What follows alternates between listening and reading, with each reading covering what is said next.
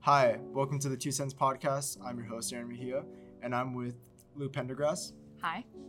Lou, tell us your 2 cents. Okay, so for topics today, when Aaron was talking with me about stuff that I'd be interested in just ranting and raving about, one of the first things that came to mind was LGBT discrimination in the South. And why that came to mind is for 2 reasons. First of all, I just read an Apple News story on it. Second of all, my family is from the South and I am gay. So, kind of topically relevant, you know? I know very well. Yeah. Both of us are part of the LGBT. Yeah. We don't live in the South. We actually live in California, but Best state to be gay. Actually true.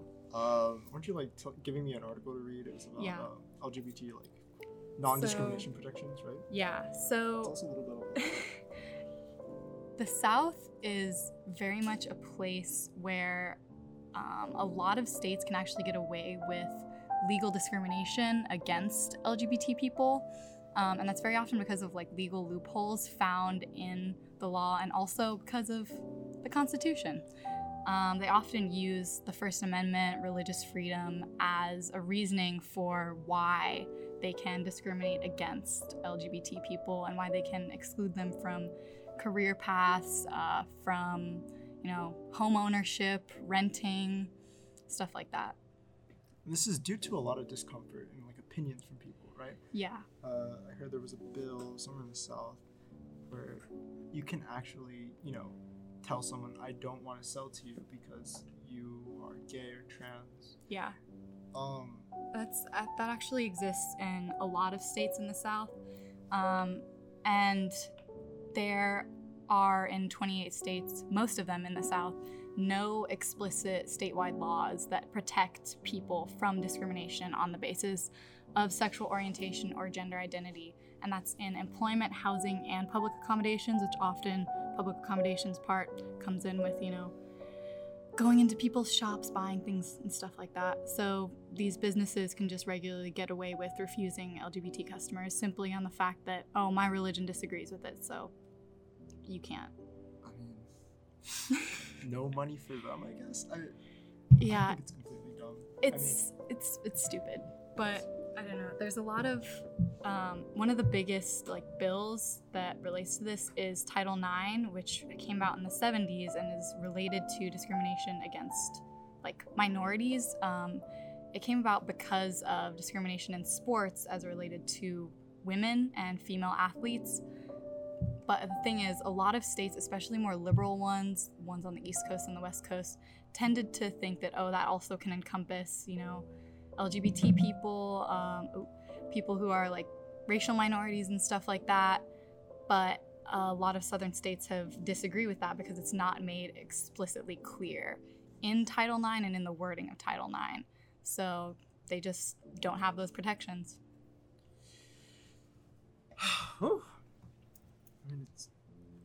Dude, that's crazy. I mean, yeah. To this day, modern day America, it's 2020. I think a few states are barely going with the full non-discrimination protections, right? But there's still a bunch of states that just do not care. Yeah. There's one state, it's in the Midwest, Wisconsin, which allows which protects discrimination based on sexual identity but not on gender identity. And just a lot of those 28 states I mentioned, all of them are in the South. No protections if you're gay, if you're trans, and that's technically allowed by law. That's really interesting. Your family's from the South, if I'm correct. How does it feel, to go to the South? How long do you go there, on trips? My family. So the last time I visited was actually for a family vacation last summer, and I wouldn't say that the anti-LGBT mindset is totally prevalent everywhere in the South constantly, but you definitely do feel it just feels like you're entering a different world. You see people with NRA stickers and stuff like that all over their trucks, or just stuff that's very Like, I saw this one dude on his truck, he had something like, if the gays come near me, something like, if the gays come near me, I'll shoot at you, or like, gays are target practice or something. And so it's those like small things that you really do feel a lot when you're there, but it's not as if people are outright being like, you're a homosexual, get out. I mean, everybody, when you talk to someone even in modern day America, they're not outright crazy, but if you like start to have a conversation with them, you kind of see like we don't really agree with each other. Yeah. And you know, you have family in the South, so like when you're interacting with them, like do you ever tell them that you're like gay?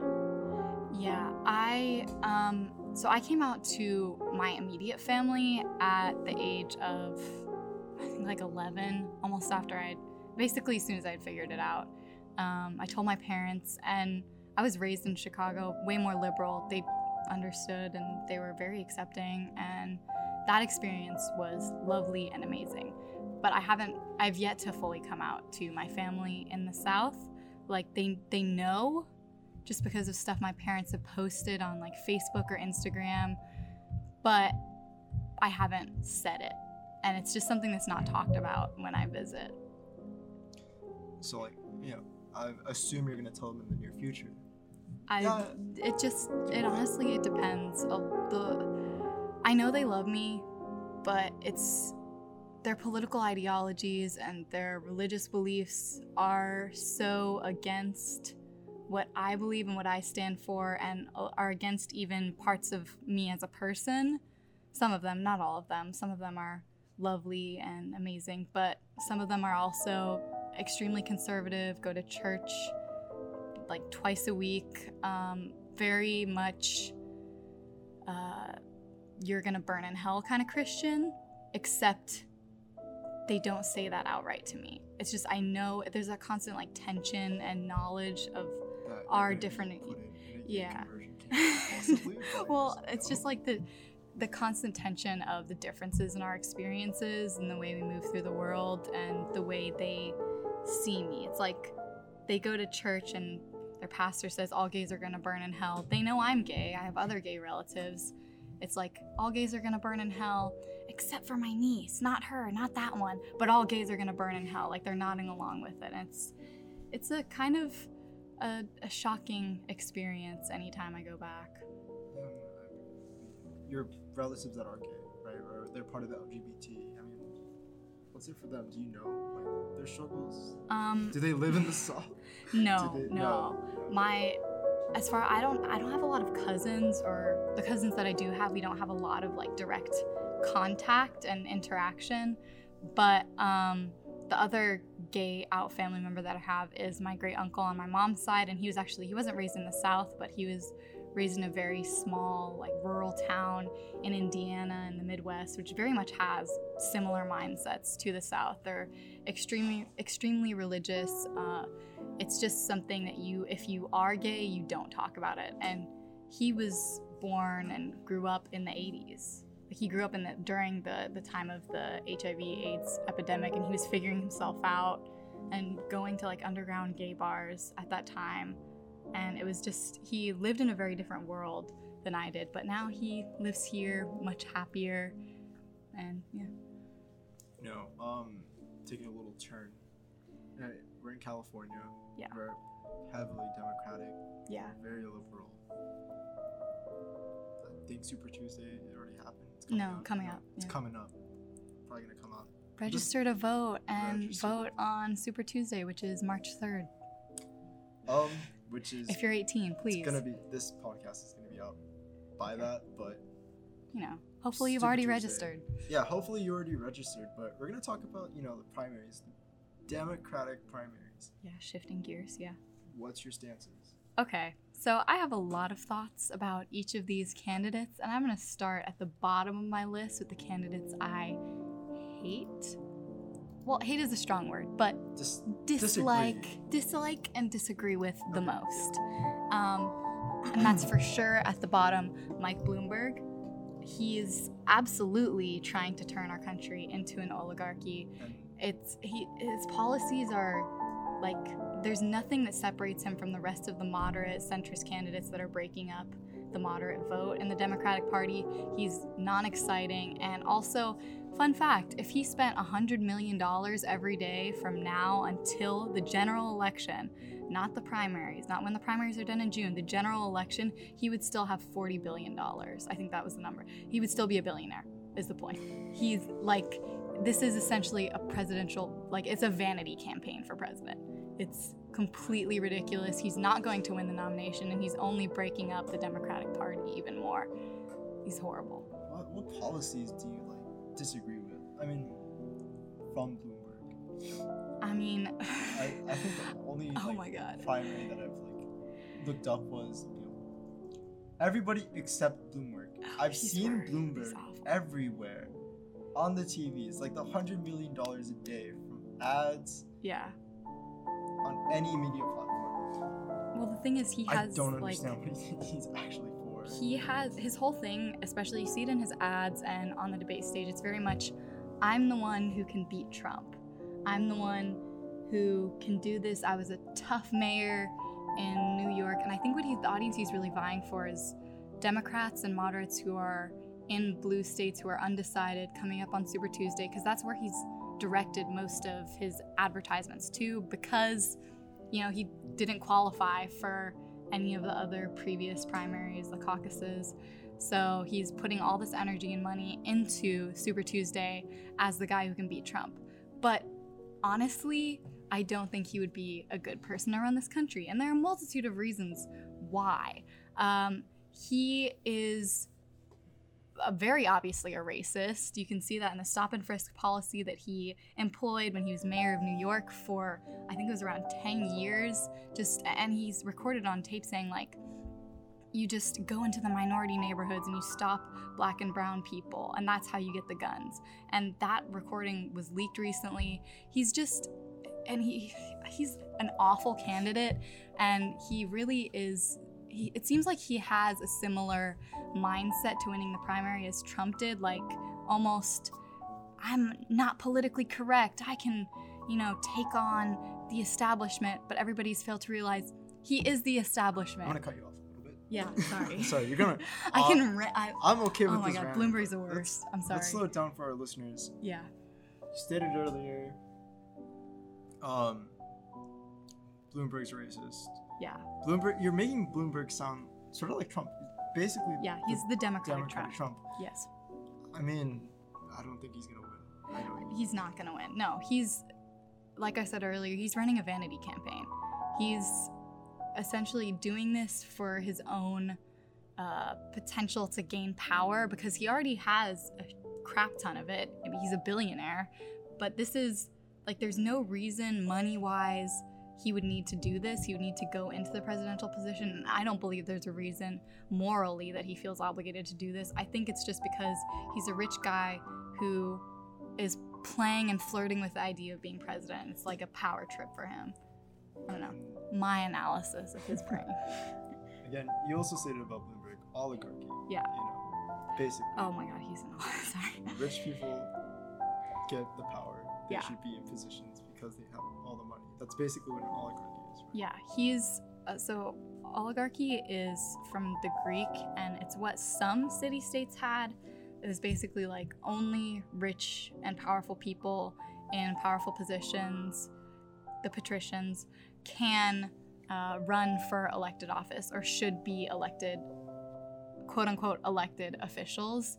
And Bloomberg is certainly an oligarch, and so is Tom Steyer, the other billionaire in the race, because they are people, and Bloomberg has said this repeatedly in interviews, that he admires the Singaporean quote-unquote democracy. And in Singapore, I don't know if you know this, but it is an oligarchy. It's a one-party system, and they're like the people who are in power in Singapore are people who are the heads of massive corporations or are multimillionaires.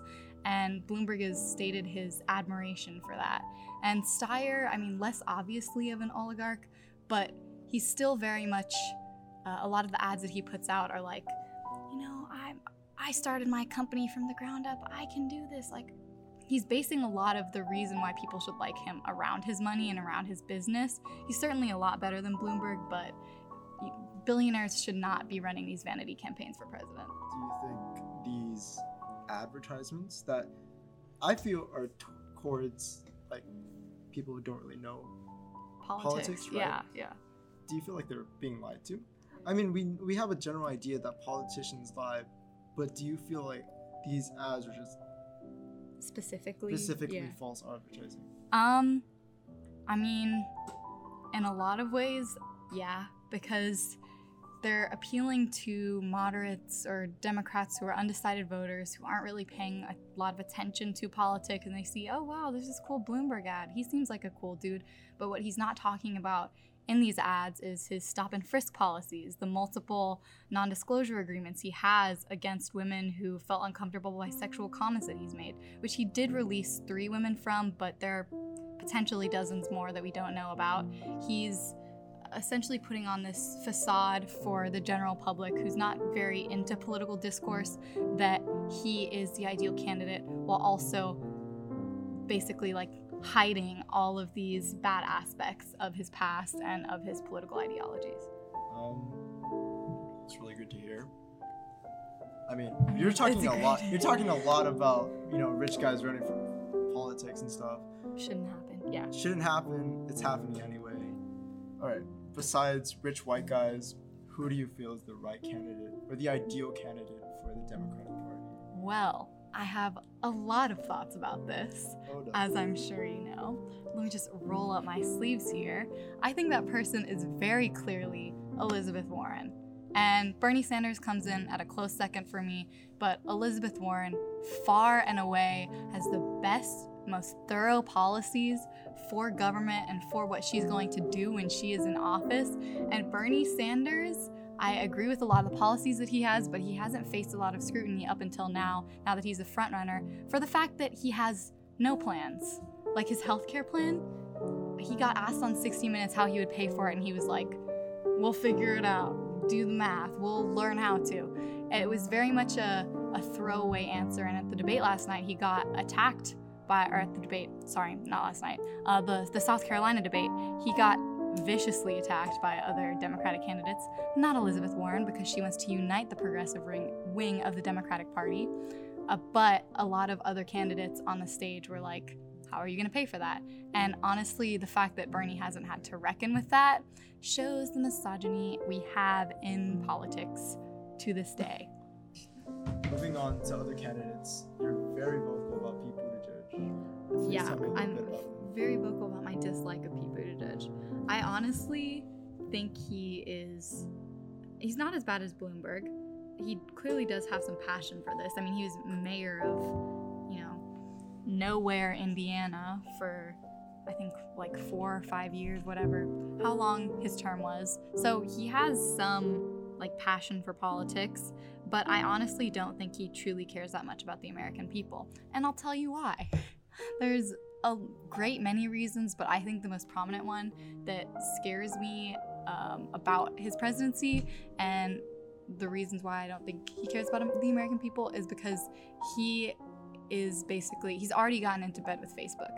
He's met with Facebook executives, and we don't know what happened because they're behind closed doors, but he's clearly open to working with these large tech companies who are, need I remind you right now, selling our data and also extremely affected by Russian bots, which are targeting our election right now and targeted our election in 2016. So if he's willing to have those kind of conversations with Facebook execs, then who's to say he's willing to, make sure your data stays private? He also, I don't know if you heard about this, but the wine cave situation to raise PAC money, that's ridiculous. That he is having wine cave meetings with a bunch of PAC leaders and rich people to fund his campaign. And if it were truly a campaign for the people and for the good of the American public, he could fund it entirely on donations, like Warren and like Bernie have. Next person, Klobuchar.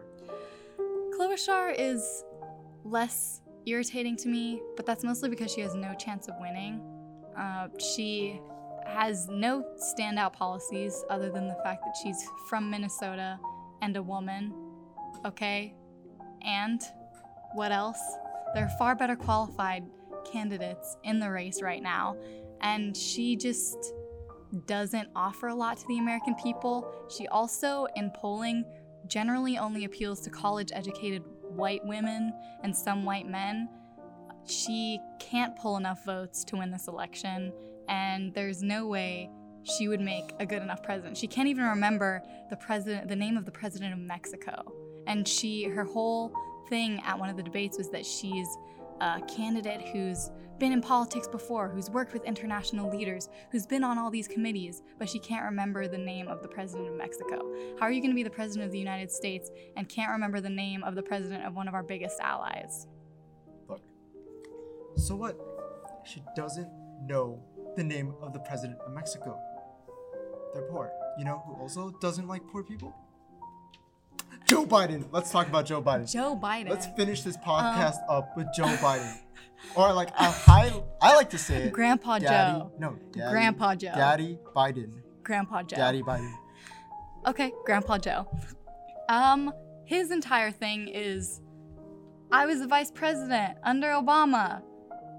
That's it. You know what that Crickets. means? That's it. Look. He took Look, credit look, on you know the debate how- stage, you know how he's every gonna get single the black debate stage vote? he's You know ever how been he's gonna on. get the He black took vote? credit for He was the Obama's vice policies. president of the first black But he president can't of the even United States of have his America. own policies or his own positions on That's things okay. because He'll he's just just use taking Obama's Obama's policy. stuff. That's not what you should. That's If not you what are a I'm- good candidate for president, you shouldn't be running on another person's platform. You should be running on your own platform with your own ideas, which Joe Biden has none of.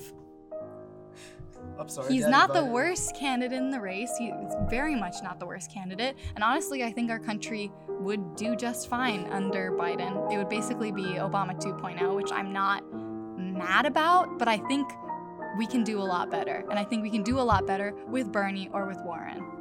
I'm sorry, Daddy Biden. Grandpa Joe.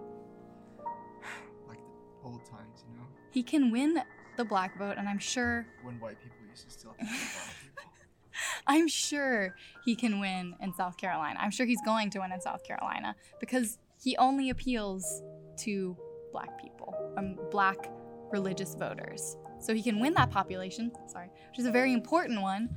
But what else can he do? He's been tanking in polls. He was far, far behind Sanders in Nevada, which is a minority state. And I think he was like 20% behind in the Nevada caucus, behind Bernie. He just doesn't have support around and across the party to be able to back his presidential campaign. And that's where the podcast comes to a close. Lou, do you want to add anything? Do you want to ask me a question? Don't ask me a question, please. I don't want to ask you a I wanna question, get- but I do want to say if you are 18 and you're registered to vote, please vote for Elizabeth Warren or Bernie Sanders. Check out their policies. Look into candidates who actually appeal to you instead of following what some ad says. Be more politically active because this is your future and this matters. What's your at? How many follows? Dude, you got Twitter?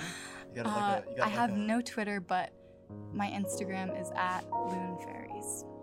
We'll make sure to type that out on the website. But thank you so much, Lou. Thank you for having me.